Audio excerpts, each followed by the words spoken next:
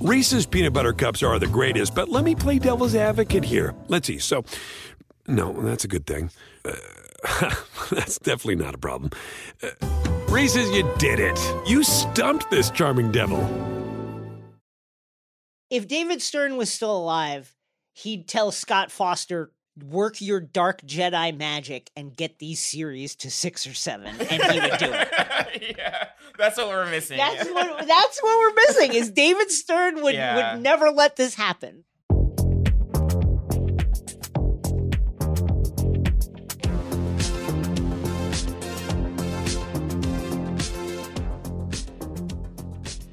Hello, and welcome to Take Line. I'm Jason Concepcion. On the mend from the novel coronavirus COVID-19, we've got a wonderful special episode for you this week. I'll be joined by Zach Harper, great journalist and podcaster of The Athletic, host of Cinephobe, Count the Dings, SiriusXM's NBA Radio, and others. The number one golf fan on the planet, my mother, will join me to talk about Justin Thomas's win over Will Zalgaris in a playoff in the PGA Championship over the weekend, and other recent news in the PGA Tour, including her hatred of Phil Mickelson. And then we'll get into the latest from what has been disappointing, at least from an entertainment standpoint, conference finals, both in the East and West, with producers Ryan Wallerson and Zuri Irvin. But first, I want to tell you about a Memorial Day sale on the Crooked Store. This Tuesday, May 24th through Tuesday, May 31st, just go ahead and take it all off. Take 15% off site-wide and up to 80% off new sale items like our Abolish the Filibuster t-shirt, the perfect shirt for days when you think you might run into Joe Manchin. Shop now at crooked.com store before it's too late. And now let's get into the show. So this Saturday, the Chicago White Sox were at Yankee Stadium, and a kind of scrum broke out that ended up clearing the benches. And in the course of that, Josh Donaldson and Chicago's Tim Anderson had to be separated, yelling at each other. Later, come to find out that what had bumped Tim Anderson was that Josh Donaldson had referred to him as Jackie, a reference to the pioneering Major League Baseball star and American legend Jackie Robinson. And Josh Donaldson has apologized for that.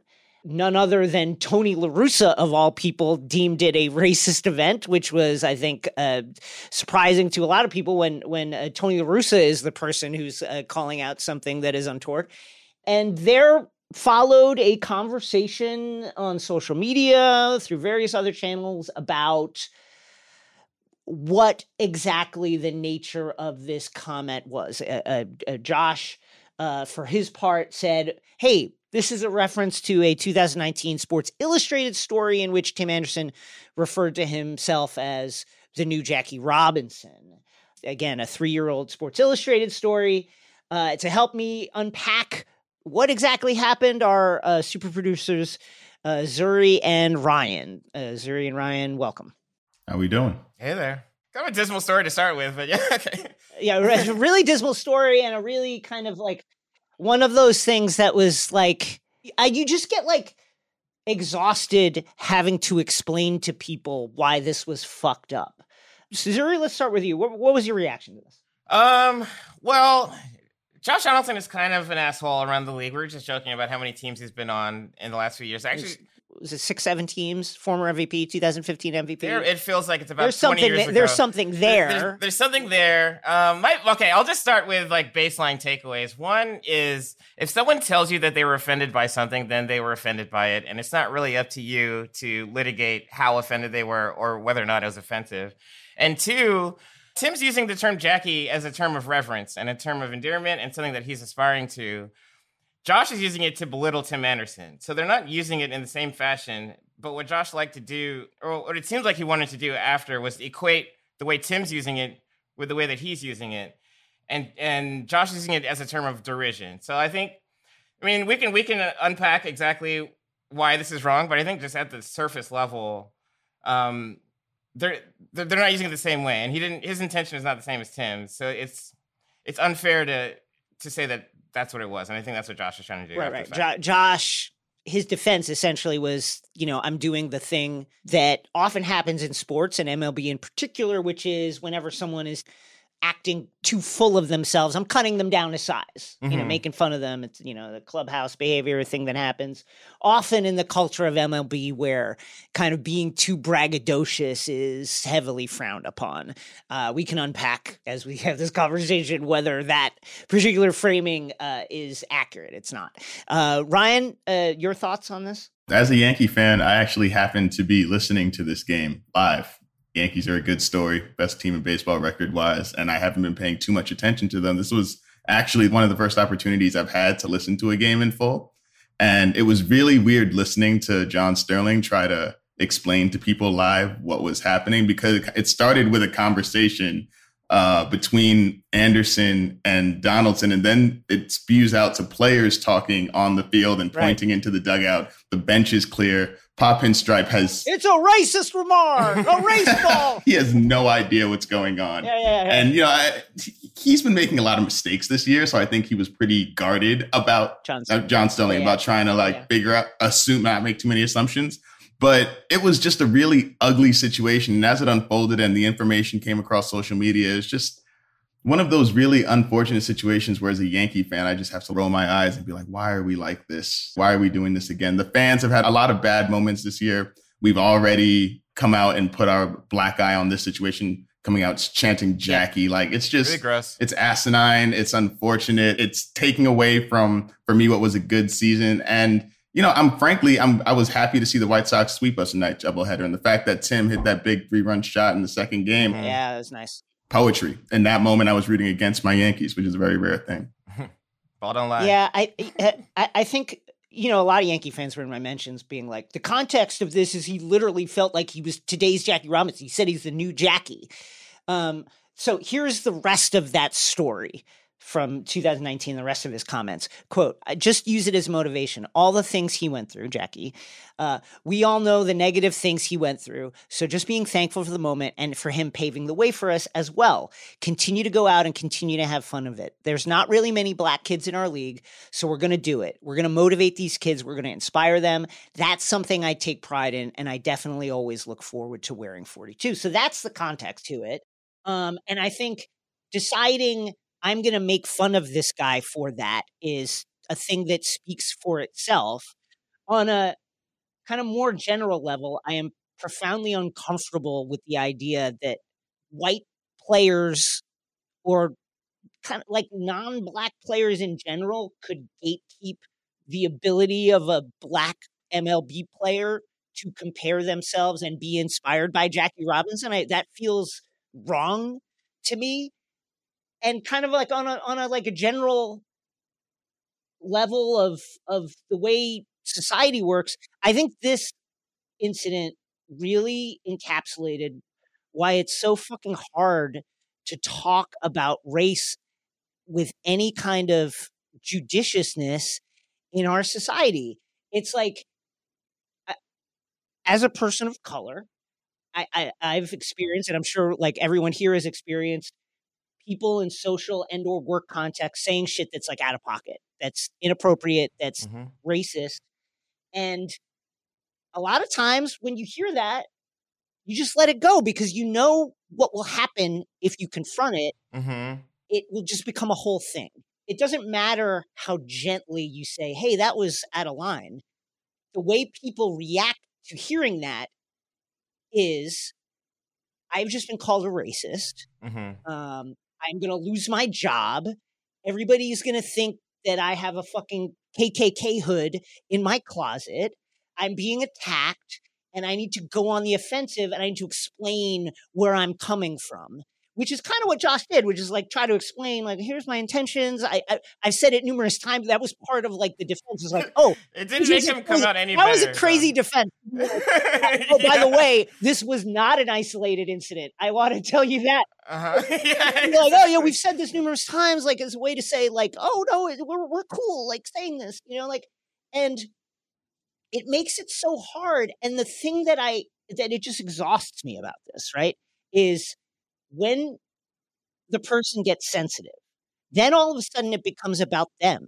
The conversation, we watched it happen. It didn't become about, Tim, how did you feel about this? What were you feeling when you heard that? Why were you offended by it?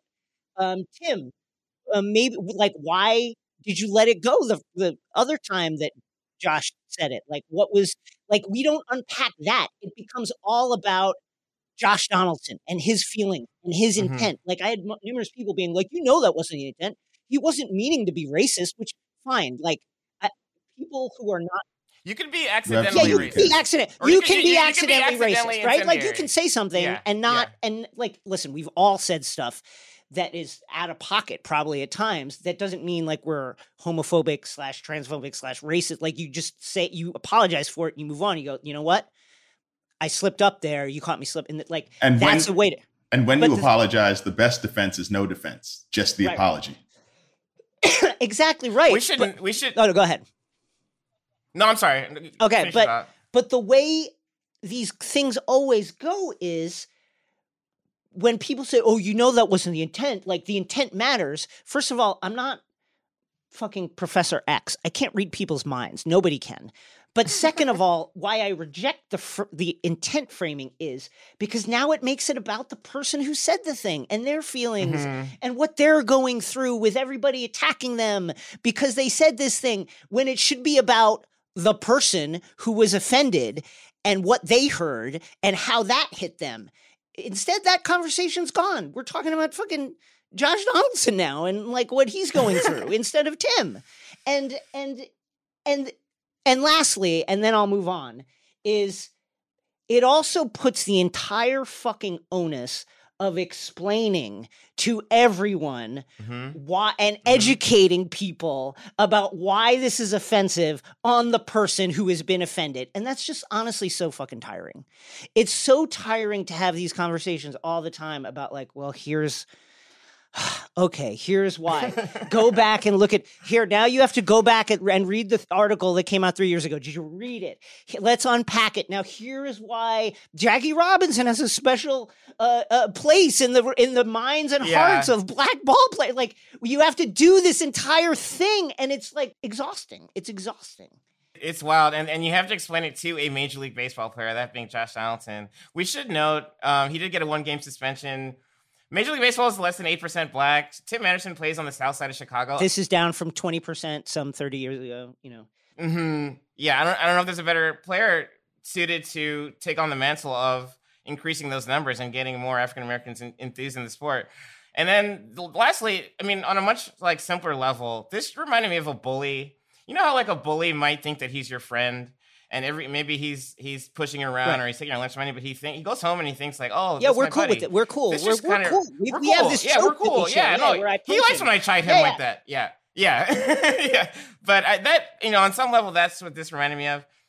But it was nice that we mentioned Tony Russo. We mentioned some of the other players on the field. It's nice that a lot of people did come to Tim's backing. Yeah, no, I did appreciate that about this whole situation. Like, people reacted correctly and like we're uniformly rejective of this entire situation, which is the only way to react to it. A little bit more, and then I will stop my rant. The other thing that I hate that it just feels like a trap, because we talked about how because of the friction people know they're going to get when they confront something that's out of pocket, they often let it go. But then the trap of that is when you do confront it, often it's because you've had enough and now you're emotional. And now that plays right into the stereotype of, oh, you're the emotional one. You're the one who sees race everywhere and blows up. Yeah. And it sucks because when I've been in those situations, you can feel it happening. Hey, I right now am that stereotype. I can feel myself doing it. And it's like you can't escape it. And it just feels like a no-win situation when this should be the easiest thing in the world. Hey, don't do this. Don't make fun of a guy because he idolizes Jackie, who is black. Right. And also, finally, Josh and Tim have been separated before. This is not the first time. They've been separated numerous times. We talked about it. Josh Donaldson, the 2015 MVP, has been on numerous teams. The idea that oh, we have this friendly inside joke stop. No, that's not the case. You knew you were ragging on the guy, right? You knew this was not like you didn't do it after he hit a home run. Yeah, this was after not he stole a base. Right, this was not like a friendly ha ha ha we're buddies thing. Again, you guys have gone chest to chest before.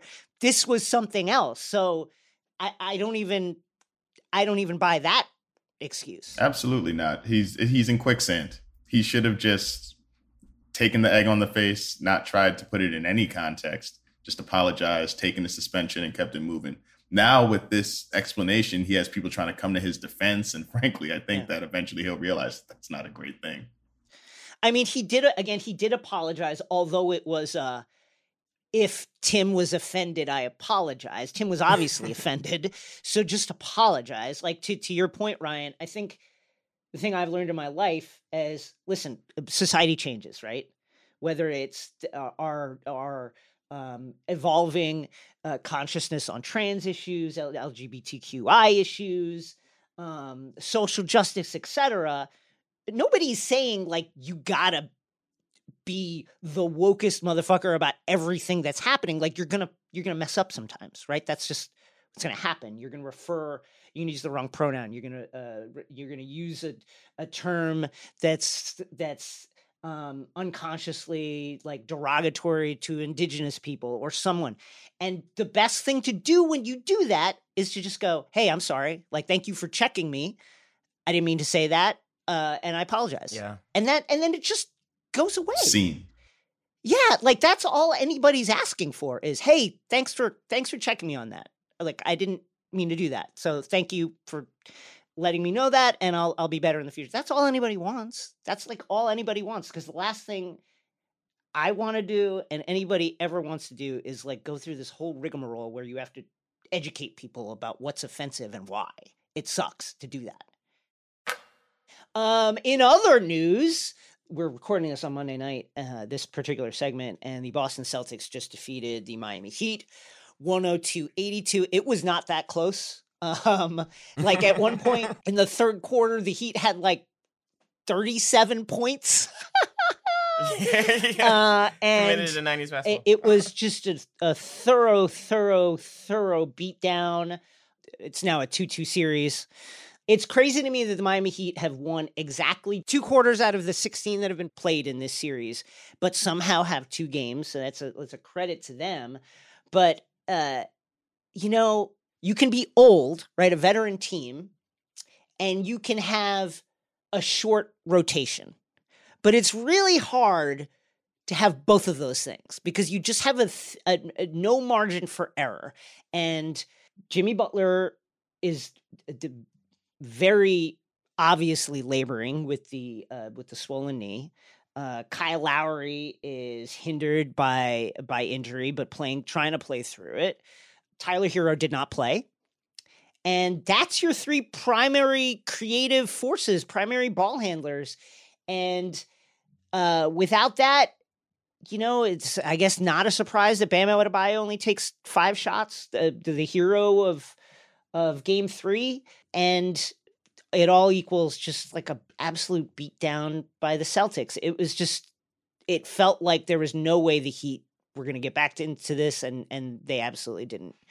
No magic from Max Strus, who was 0 of 7 in this game. Celtics really just ran him off the 3, and without Jimmy Butler with some kind of athletic edge, or Kyle Lowry able to like snake into the lane to get Strus his shots, it was just not going to be his day.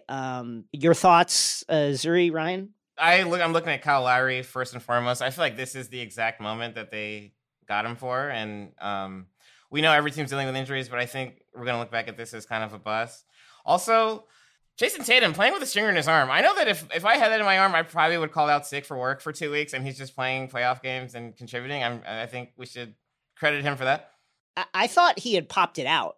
Like the way when he was laying there and like screaming in agony, like the way his arm was, it looked like it had twisted and popped out. And I thought like, oh shit, surely they'll pop it in, but there's a chance we may not see him this game and maybe another game. So I was really shocked to see him come back in. Like that looked like more than a quote unquote stinger to me, and not in the way that like, you know, Marcus Smart's one of the great actors that we have.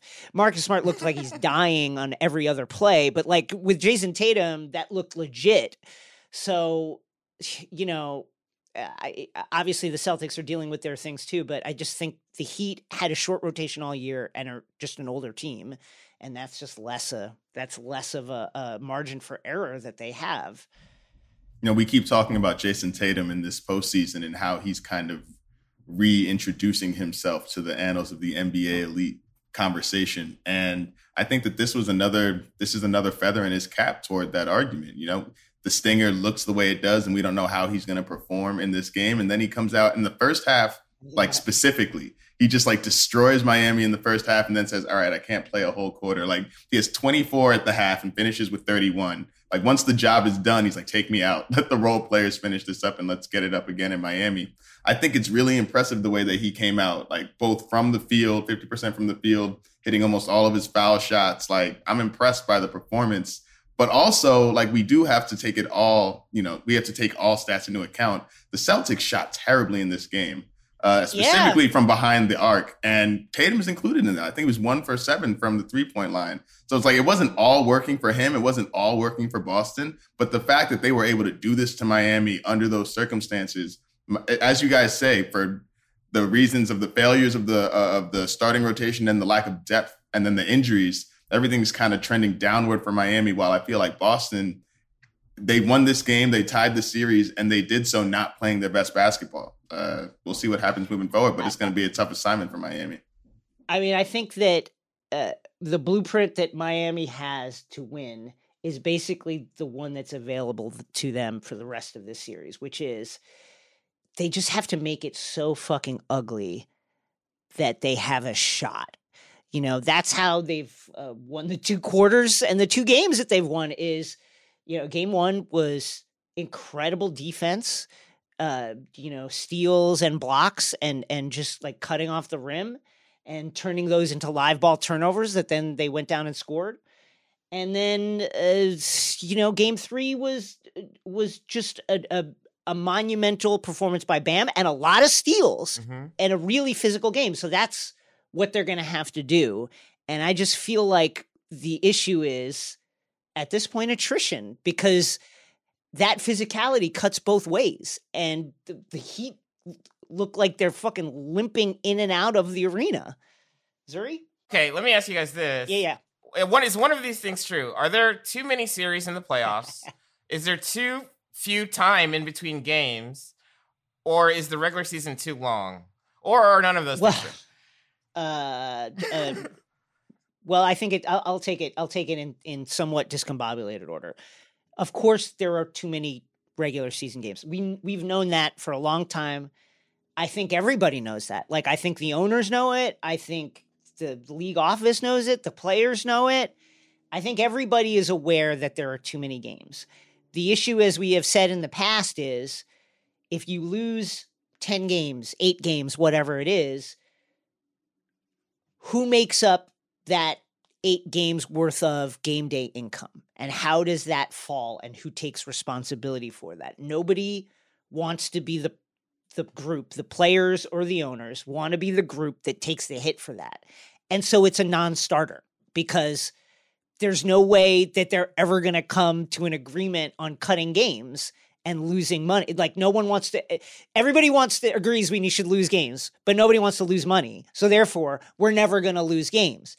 Should there be more time between playoff games? I guess, you know, I've always been a fan of when you change to the different arena, when you go to the road, an extra game in there to give an extra padding for travel and such. But I also think that it is just a function of the structure of these particular 2 series. With the Mavs Warriors, what you had was a team, the Mavericks, that was not expected to win against the number one team in the league, Suns, right? And so they shocked everybody. And much like, with the Portland Trailblazers year after year in recent years anyway, once they unseat the stronger team, they're at a disadvantage in the next series because they just are not as well-rounded as the team that they beat. And then with the Heat and the Celtics, you have a Heat team that is just one, kind of older, and two, banged up and bagged up in a bad way. And so it'd be nice if they had some extra time, but I don't necessarily know. Maybe that helps the Heat Celtics series, but it certainly doesn't help the Mavericks Warriors series, where you see a Warriors team that is just kind of bullying a overmatched Mavericks team. Like no. Luka doesn't have anybody that he can really depend on as their secondary person. Like Maxi Kleber is lost in the fucking wilderness. Like Jason Kidd has no choice but to play him because there's like nobody else that can go out there and do anything. And Maxi Kleber doesn't want to shoot and needs to shoot and can't, for some reason, react and recover on defense. So that's like an absolute fucking disaster there. And it's unclear who Luka's second best player is going to be on any given night. They just don't have enough. I almost felt bad for Mavs fans as a Knicks fan watching Bullock throw brick after brick after brick up. Because I was just like, that's right. I know it hurts more because it's the Western Conference Finals, but this is what you got. We know. At least Bullock he was a little timid to pull the trigger later in the game, but like at least he was still shooting it. Maxey looked like absolutely terrified to shoot the ball at this point. Like, and I feel bad for them, and I feel bad for Reggie Bullock, who is like one of the best people like in the NBA, like a great guy. I love Reggie. I love Reggie, but I also know that he's a streaky shooter, and sometimes it goes really wrong. Yeah, and it's just very tough. But like it's a good point, Zuri, in that like it'd be nice if there was a little extra rest. But I don't necessarily know what that helps. It's just this is the way it goes sometimes. It's worth a shot, dude. I would trade it in if we could have the NBA season end in August, but the playoffs last 2 months and we get one game a week and it's like a primetime NFL Sunday kind of thing. But each of those games is absolutely magnanimous and there are no 20-point blowouts. I would let the season end in August, and I'd have no problem with that. If David Stern was still alive, he'd tell Scott Foster, work your dark Jedi magic and get these series to 6 or 7, and he would do it. Yeah, that's what we're missing. That's what we're missing, is David Stern would never let this happen. You know what could help? Like an elimination of travel days. Like adopt Major League Baseball's playoff schedule where it's just 2-3-2 as opposed to the 2-2-1-1-1, because that's a lot of it's unnecessary flights. I don't hate the 2-3-2. Of course, that was like a staple of the finals for many years, when it particularly because the league was going between Boston and LA so much, and 1980s travel technology being what it was, they went to the 2-3-2.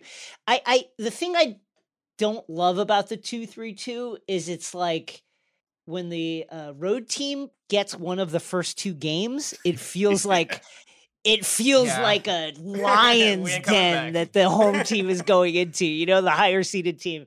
It just feels like, holy shit, this is an immense advantage for the road team. You split the first 2 and you basically are in the driver's seat the rest of the series. Yeah, it becomes like a real hill to climb.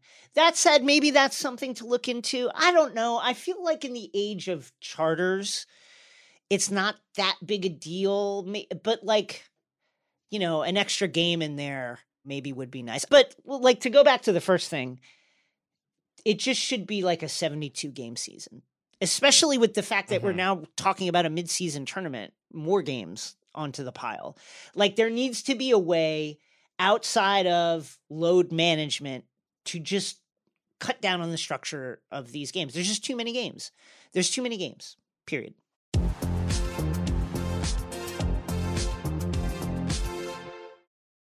Reese's peanut butter cups are the greatest, but let me play devil's advocate here. Let's see. So, no, that's a good thing.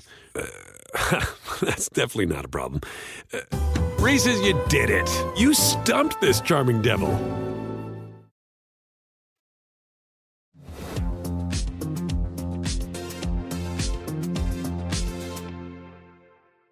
second round of the playoffs was super exciting with lots of surprises and stuff, and then the conference finals have started, and it's just a different energy. It's just a different vibe. We have not been able to have a close game as of yet, and to help unpack all of this is a great friend of the pod, a great human being in general, one of the most talented people out there. His ad reads are impeccable. Folks, it's Zach Harper, NBA writer for The Athletic, host of Cinephobe, Count the Dink, Sirius XM's NBA Radio, and all that. Zach, welcome back. How are you? Thank you for having me back. I will sell anything. I will ad read anything. It doesn't matter the product. I will do it. If you want to send me an ad read, I will read it for money. I am not above hawking dick pills, and I prefer it. All of it. I prefer it. All of it. It's. I'm not blowing smoke. They're really great. Like, you do a great job. People don't understand how awkward those could be, and you crush it. Thank you. I feel like, look, it's part of the podcast, right? And if the goal is to get someone to not skip ahead 30 seconds, then I'm going to try to put a little bit of something into it. Sometimes it works, sometimes it doesn't. Kind of depends on some of the copy. I did one recently where I'm going over what I have to read, and I was like, this is a skip. This is going to be a skip. I would just say this to all the copywriters out there: just stop making bad reads. Just give us some material to use. I could not agree more. Let's get into these conference finals. Let's start with the game that happened last night. Yeah. Heat, Celtics, game 4. The Heat simply got trounced. I have one order of business to get to a little bit before that. You are an expert in Heat culture. Yeah. You are a Miami as a geographic location aficionado. The Heat famously have a body fat stipulation that that is very rigorous. Did they just like let that slide for Kyle Lowry? What's the deal? Yeah, What's the deal with it? Does he have like a? It's interesting, right? It's a great question because famously, like James Johnson, right, who's like one of the most insane athletes you could ever know, he didn't meet the body fat requirement by like. Yeah. And they're like, oh, he came out of shape. It's like, no. He missed it by like 0.4% or something like that. But you missed it. And you look at it, and is there just something where Kyle's like, yeah, I'm not doing that shit. Like, I wonder. I'll be there. But I imagine he's just like, let's just say 60% of my body fat is in my ass. Like let's just say that, and we can all move past it. And let's just look the other way when I'm changing shirts in the locker room. Like, it's fine. This series has been extremely physical. The Heat have won all of 2 quarters out of the 16 that have been played. Somehow have 2 games in the win column. The series is 2-2. But the sense you get watching them is that the lack of real depth, plus the attrition of playoff time, plus these are kind of older guys that are banged up. And you just feel like it's gonna be really tough for the Heat to win this series. Your thoughts on the last game? I actually feel pretty good about the Heat, despite an 18-1 start through like 5.5 minutes of play, in which Derek White, I was like, Derek White is gonna outscore the Heat in this quarter. Like, this is unacceptable. Also, shouts to him and his wife on a new child. I guess it's Absolutely. The Fred VanVleet bump. I actually feel pretty good about them, because I think that team, maybe them and the Warriors, are the 2 teams that can absolutely just let a stinker completely go. Like, within an hour of the game, I think they're capable of just letting that go. Boston seems to be doing that too. Boston has been incredibly resilient. But I think like the history of the Heat, the history of the Warriors shows a little bit more than that in that department. But yeah, like this is a team that's supposed to be able to execute however they want. They're supposed to be bullies. And by the way, like, they got through the Hawks and whatever the hell that was with Philadelphia. I don't see the same war of attrition with them as like the Celtics, who just got through Giannis, right? And sure, there was no Chris Middleton, but but they just got through Giannis and the Bucks in a way more physical series. And so I actually think the Heat are they tapped out early last night. They just didn't bring it. I think they got their game in Boston and feel like, all right, we have home court advantage, but they are just one quarter away from snatching the Celtics' pride every single time. Like it's weird how they've now won. I mean, I don't want to correct you on your show, but you rudely did not give them the fourth quarter of Game 4, which they won by 4 points. Okay, they tied quarter 3. They won the fourth quarter by 4 points thanks to Duncan Robinson hitting 3-pointers. Okay, and I think Omer Yurtseven got in there. I'm not sure actually, but there is that's 3 quarters now. But it's weird how they can just kind of meander for 3 quarters, have that one demolition quarter, and then the other team's like, "What the hell just happened?" Yeah, I mean, I guess for me, it just feels like the way they have to offensively, particularly with Hero out, it's just going to be harder for them to find their points. Yeah. And so, the way they've won in this series has been, we're just going to get insanely physical. We're going to disrupt you. We're going to get 19 live ball turnovers. We're going to be wildly physical in the paint, and we're going to get turnovers, and that's how we're going to go to the other end and start scoring. And it just feels like, man, that physicality cuts both ways, and it takes a toll. And you're right. I mean, they got some nice minutes out of Duncan Robinson and Martin, but it just feels like it has to become so ugly for them to win. Like they have to make it. Yeah, it has to be a grappling match for them to get in this. Isn't that weird though? Like, and I think this could probably end up like biting in this series. If they do lose the series, I think it is because they're looking for that kind of street fight mentality, and then sometimes they just forget to punch. But it feels like they're showing up to the DMV without an appointment and loving it. Like just like who knows what's going to happen. Like, yeah, man, I either talk my way into getting my new tags or I don't. Yeah. Let's go to Dallas Warriors, where the sense is that Luka is great. He's shown why he is an MVP candidate every year, and certainly one of the most, if not the most exciting under 25 player in the NBA, but they just don't have enough. The Mavs simply don't have enough. Maxi Kleber is terrified. Reggie Bullock picked the wrong game to not hit a single shot, and they just don't have enough. Yeah, I felt bad for Reggie because he had a couple, I wouldn't say like 3 or 4 shots in maybe the first quarter, definitely the first half, that just went in and out, right? Like rattled in, rattled out. And so it looked like he was going to have a great game early because he was pretty on point. Like he was getting good shots.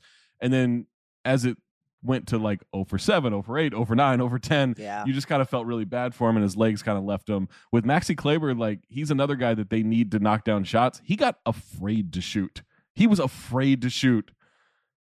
Notably, I mean, he would kind of like pump fake on a wide open shot with no one running to him, and then no one hoping that someone would run to him so that he could give it up, and then no one would run to him and he'd be like, fuck, well, I'm giving it up anyway. Yeah, I think I blew this opportunity. I don't have this rhythm anymore. And so it's funny because like I've seen a lot of criticism online of like before the series started, the Warriors are going to beat them and everyone's going to complain that Luka doesn't have any help, right? And now we have to do referendums on every quarter lost and half lost and game lost. It's like, all right, should we talk about Luka? He's about to get swept in the conference finals. And it's like, well, they got to the conference finals and got through the 1 seed. It's a great step forward. But also, I think in game 3, like, look, game 2, they choked away to a team that's just way more experienced. Game 3, right, they got a ton of good looks. They're actually generating 28 wide open 3-pointers per game, right? Their offense is working as designed. Yeah, absolutely. And I don't think you can expect their defense to be great in this matchup against the Warriors because the Warriors are they're fucking good. Yeah. Like they're just really good. And Dallas only has so many personnel. Like Jalen Brunson's 6'1" with short arms. He's not going to be able to do anything defensively. Luka Doncic is Luka Doncic. Like he's not going to do anything defensively. So you're asking 2 to 3 guys at any time to cover the entire Warriors team. It's not going to work. So you do that by knocking down shots, and they just haven't knocked down open shots. I got to ask, as a Minnesota Timberwolves longtime fan, you are very versed in the world of Andrew Wiggins, who in his time with the Warriors has become an all-star, certainly taken a leap in terms of being able to be an impact player at a high level, at a winning level. And then in the most recent game, we just watched him, manifest at the next level to the point that he's dunking over Luka Doncic, who made a valiant effort to flop away the poster. It almost worked. Was there so much force? Was there so much force in the contact? Because he hits him, his off arm hits Luka kind of in the arm and in the chest, and Luka's like, "My mouth!" Like, what? Help! I've been decapitated. I've been struck in the jaw. Like, it was. I've watched that replay so many times because just what a play. And every time it gets to the contact and his head snaps back, I just start laughing uncontrollably. It's so good.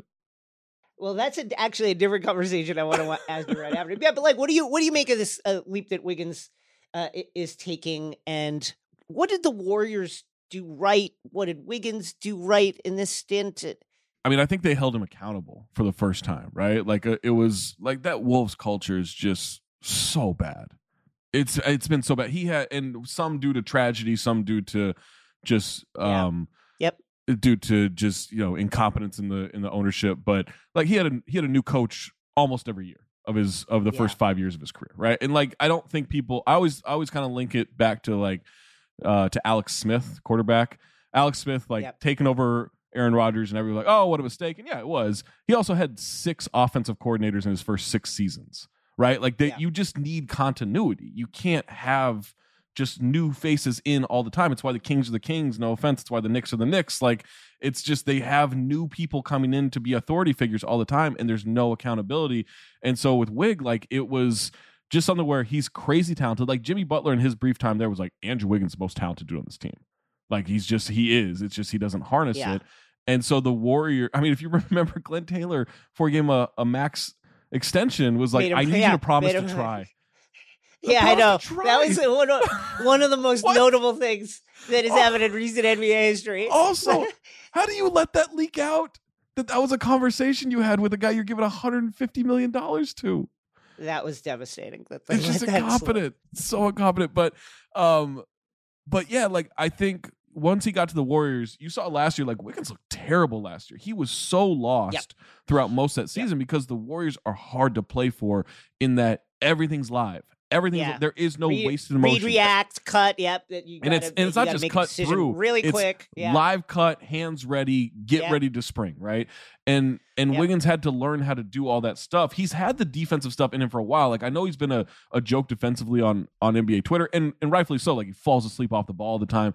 But I don't know if people remember when he was a rookie. There were games he guarded Jimmy Butler. There were games he guarded Chris Paul. There were games he guarded James Harden. And he did for a rookie, like, he did a good job. Like, he has that in him. It's just, you need Draymond getting him motivated. You need Andre Iguodala coaching up on the sideline. You need Steph Curry making him a threat at all times. And so I think they finally got the wolves out of him. Yeah. Let's talk about that flop. It did almost work.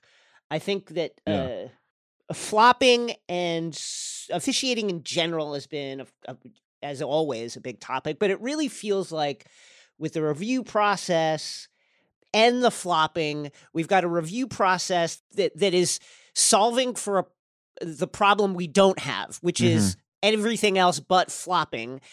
I think part of the issue is that we also have some really, really high level floppers left in the playoffs. What, if anything, can be done about simulation, about some of these at times really like frustrating plays that some very, very talented actors in the NBA execute? Yeah, I wish there was like a system where like you could find players for flopping. I wish like they could come up with something where there's like a warning the first time, and then maybe like a 5K, 10K, 50K, just an escalating scale. That's a really great idea. They don't have the technology for it. It's just they don't know how to do that. So unfortunately, they don't hurt any of the pocketbooks or anything. Like that's what it is, right? Also, Mark Davis, fuck you. I am so like, I listen. look, I try to be as understanding. I hate when fans blame the refs. I do. It's like there are so many bad decisions your team made on the way to a loss that I just hate blaming the officials. But Mark Davis waited 2.5 to 3 seconds after Wiggins landed to call that foul, and I don't know why. John Hollinger had a joke that he just wanted to go watch it on the monitor. No, you ruined that moment. You tried to fuck it up everybody, and it's just like you got to get rid of the bad official. Like you've talked about Scott Foster a lot, right? Like you've talked about Scott Foster a lot. It's hard not to talk about him. Yeah, it's Scott Foster, it's Kane Fitzgerald, it's Tony Brothers, it's Mark Davis, it's James Williams. I shouldn't know these names. Yeah. Like I just shouldn't. And what bothers me is everyone looks back and they're like, Joey Crawford was terrible. Joey Crawford was fucking great. Joey Crawford was an amazing ref that held people accountable. Sure, yeah. The weird thing with Tim Duncan, it's bad. That's one thing. That's one thing. It's one thing. Yeah. It's one thing. I don't know what we could. It would be great to bring back that focus on simulation and the fine structure. I'm of the opinion that if you review a play and then realize that the other player flopped, as in that Luka dunk, that you give them some new kind of technical that doesn't eliminate them from the game or something. Like if they already have one, you give them the simulation technical. They don't get ejected, but I don't know. What if we had a flagrant 0? Yeah, like something like that. Like that's a great way to do it. Like, and you add them up, and then something happens when you get to 6 or 5 or something like that. But you don't get ejected in the moment, right? But it just feels like if you look at that play again, and that was a flop, and that was the reason I called it offensive foul, then it should flip on that player. That there should be something that holds that player accountable. Yeah. Also, like on reviews, if we're gonna do it, and if they're gonna take 3 minutes each time, like if you see something, say something, right? The whole like airport model, like you see, like actually that was a foul on Bam Adebayo. Like we got to call that. We got to reverse this whole thing. It shouldn't just be on what's reviewable or what's challengeable. Like what did you see on the play? If you see someone off in the distance punch somebody, all right, well that's the call of the play or whatever.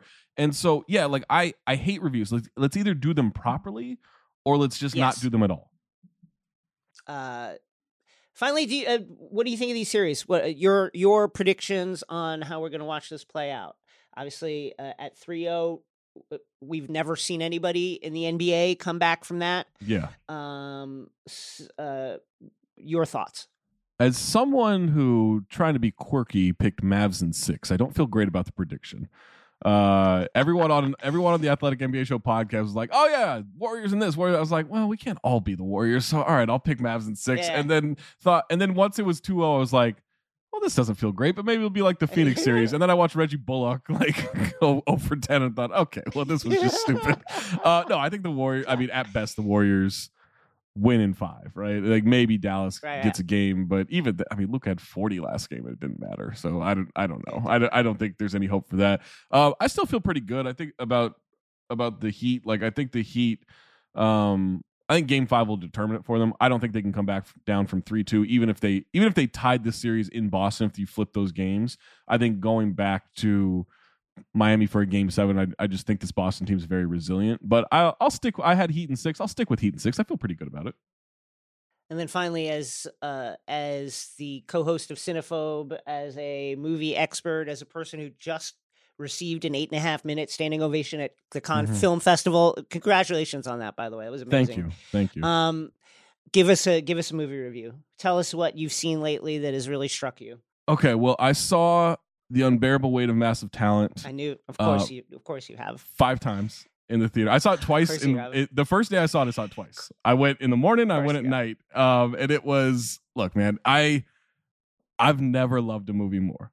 I'm not saying it's the best movie I've ever seen. It's not, but I loved it so much. I couldn't stop going back to it. I was addicted to it. I am addicted to it. I keep checking Apple TV for when it's going to be available for purchase, like for pre-order. Like I love this movie so much. I genuinely love and appreciate Nicolas Cage. I think he's an unbelievable actor. Even in the bad movies, there are just moments where like he just brings it, and the quote unquote like fictionalized Nick with a K Cage that he is in this movie, it's still so very much him. It's not cartoonish. Like there's a lot of cartoonish things going around him, and it's just like it's such a beautiful ode to like a truly great actor that got into some financial problems and has had to do some weird shit because of it. But Pedro Pascal is phenomenal, and then every supporting character is great. Who plays his cousin? Paco Leon is like unbelievable in that movie as one of the bad guys, and it's just I know people think of Nicolas Cage as a joke, and sure, in many ways he is. Like, go see that movie. It's so fucking good. It's so well done. It's so like self-aware throughout the whole process, and it's just fun. Like, it was just a fun movie to go to. He is Zach Harper, NBA writer for The Athletic, host of Cinephobe, Count the Dings, and the Sirius XM's NBA Radio. Zach, thank you so much. Thank you.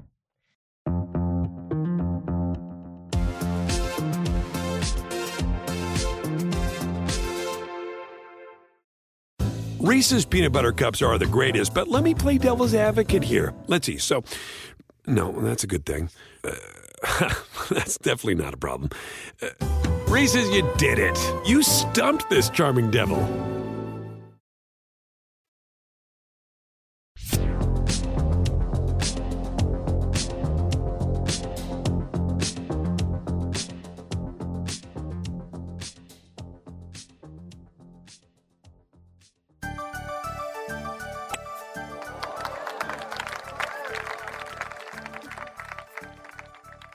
And now, to help me unpack the PGA Championship and golf, a sport that I do not follow, is the number one golf expert on the planet, my mom. I'm here with my mom. Justin Thomas just won the 2022 PGA Championship after a playoff with Will Zalatoris. Mom, what is your reaction to JT's win? It's just, I miss my grandson next to me who's screaming at the same time I do. And he says, he got it. The ball, you will say, the ball went into the hole, Grandma. I am happy because he was close. Yeah. And he worked really hard from behind. And I'm so happy he did it. You know what I mean? Hey, listen, he has such a good caddy on his back. Bones, who just won last year, as you know, with Phil and Hawaii. So Phil is crying. So explain what happened with Bones, McKay, and Phil. Well, according to that writer, Alan Shipnuck, who wrote the book on Phil. Yeah, and Phil, that Bones actually fired Phil because Phil owes Bones thousands and thousands of dollars. Wow. And this is because Phil is a gambling addict, you allege. Yeah. In the book, it says also that for the past 4 years, Phil lost $40 million. Oh my God! Yeah, and he actually sold his plane in 2019. You know, Yeah. and they said he's barely making it. He was on the red. Wow. So JT, so Bones must love this. And then JT, of course, has a relationship with Tiger Woods, which I think I saw that Tiger was like waiting for JT in the clubhouse or something when it's like, so that must make you feel good. Of course, you love Tiger. Yes, exactly. You know what I mean? And he always, it's very few people that Tiger invited on his plane. You know that, right? And they practiced during the Master, and very few people he invited to fly with him on his plane, and JT is one of them. So they're good friends. I think not friends, like Tiger saying he's a brother I never had. Oh, wow. So they're very close. You know what I mean? And little Charlie is being coached by Justin's dad. Oh, wow. Yeah, I didn't know that. they're tight. You know. How did you feel watching Tiger make the cut and then Tiger having to drop out? What are your thoughts? My thoughts, every time you see him walking, hurting, it's so painful, but, this is what he wants. Yeah. So if he asked his doctor, am I going to hurt? You're going to hurt forever. So he decided, if I'm going to hurt anyway, why I might as well play. And he said he has a blessing of his whole family. Yeah. So, the only way he said he's not only going to be selected, right? Right. Tournament. So the only way he can win those selected is to enter a tournament. Yeah. Right? Yeah. So that's what he's doing. But I heard today, I was following it in the news, they said the reason why he was hurting so much is for the reason of the change of the weather from 80 to 40, raining and cold, Yeah. and he didn't have enough time to treat himself for preparation. It was a tough course for him, too, right? Very hilly and stuff to walk through. It's longer, it's as long and hillier than Master, they said. More steps hillier and longer as the Master. Is it, one of my followers, Chris, wants to know, is it too soon to ask if Will Zalatoris is going to be in the best to never win it territory? He's always close, but he chokes so much. Oh. Zalatoris. Yeah, well, he's young. You know what I mean? Yeah. He's not as experienced as from Justin. You know what I mean? So he's younger. He'll be okay. Look. Justin choked a couple of times. Yeah. So, it happens. Their mind is not as, even though he said, the mind, nobody has a mental preparation like Tiger. You know what I mean? Yeah. He blocks the whole thing, and that's it. Yeah. You're not there. It's only him and the ball. You know what I mean? So that's the thing. And then I like when John Rahm was saying, I approached Tiger during the Master and asked him, how do you do this and this? He didn't give me any points, but then I looked and I saw Thomas asking a question, and Tiger explaining everything to Justin so much. So it's a selected people that he will give an advice, you know what I mean? Yeah. Well, earlier in the tournament, before it started, you texted me about that Sergio Garcia didn't, when it was going on. Sergio didn't make the cut. Now, you've hated Sergio for a long time, ever since his comments about Tiger. Did you hate him even before that? Especially when I was in when Tiger won in that page. Yeah. And it was raining, and he was so mad. Tiger was so mad with Tiger, saying... Sergio was so mad. Sergio was so mad,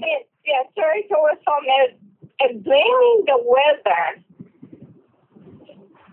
that it's that they stopped, they canceled it for a while because it was raining hard, and he's blaming Tiger. He said, it's because it's Tiger. What a baby. Yeah. And I don't like it when, I hate it when people do, racist thing, and he did that. Yeah, you know what I mean? I don't like that, you know what I mean? Because I came in here, somebody said that to me, so I know it's not right, so I don't like when people do that, okay? So So he's just a baby. What? That's why I'm laughing. He's going to be playing for Saudi. He destroyed the golfers when he was playing, how many years, 2-3 years ago in Saudi. What is it they're going to do to him when he does the same thing? Yeah, but it was a nice tournament for Bubba Watson. Nice showing for Bubba. I like Bubba Watson. Yeah, how did you feel about Bubba? Well, he didn't win, but hey, he did it for a long time. He was not making the cut. Yeah. He made the cut, so good for him. You know what I mean? Look at all those people. Tiger made the cut, and Dustin Johnson didn't make the cut. Yeah. Kratzer didn't make the cut. Yeah. Wow. Number one, Scotty didn't make the cut. Yeah. Yeah. So non-Tiger, who are your favorite golfers right now? Okay. I like, of course, Brooke. Okay. Brooks Koepka. Yeah.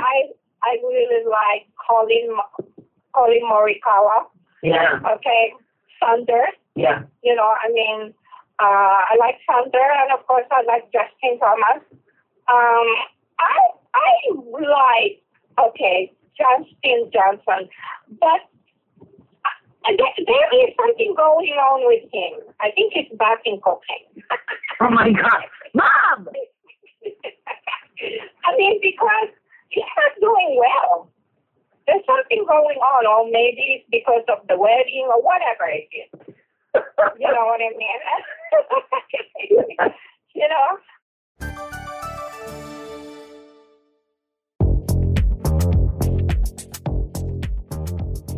That's it for us. Follow and subscribe to us on Apple Podcasts, wherever you get your podcasts. Don't forget to subscribe to Take Line Show on YouTube for exclusive video clips from this episode, plus my digital series, All Caps NBA, which airs every Friday. Check it out. Goodbye.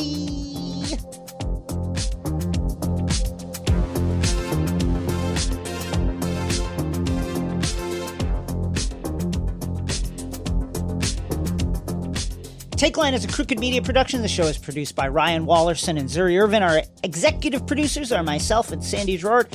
Engineering, editing, and sound design by the great Sarah de Alaska and the folks at Chapter 4, and our theme music is produced by Brian Vasquez. Mia Kelman is on the Zoom for vibes, and the vibes are fantastic all the time.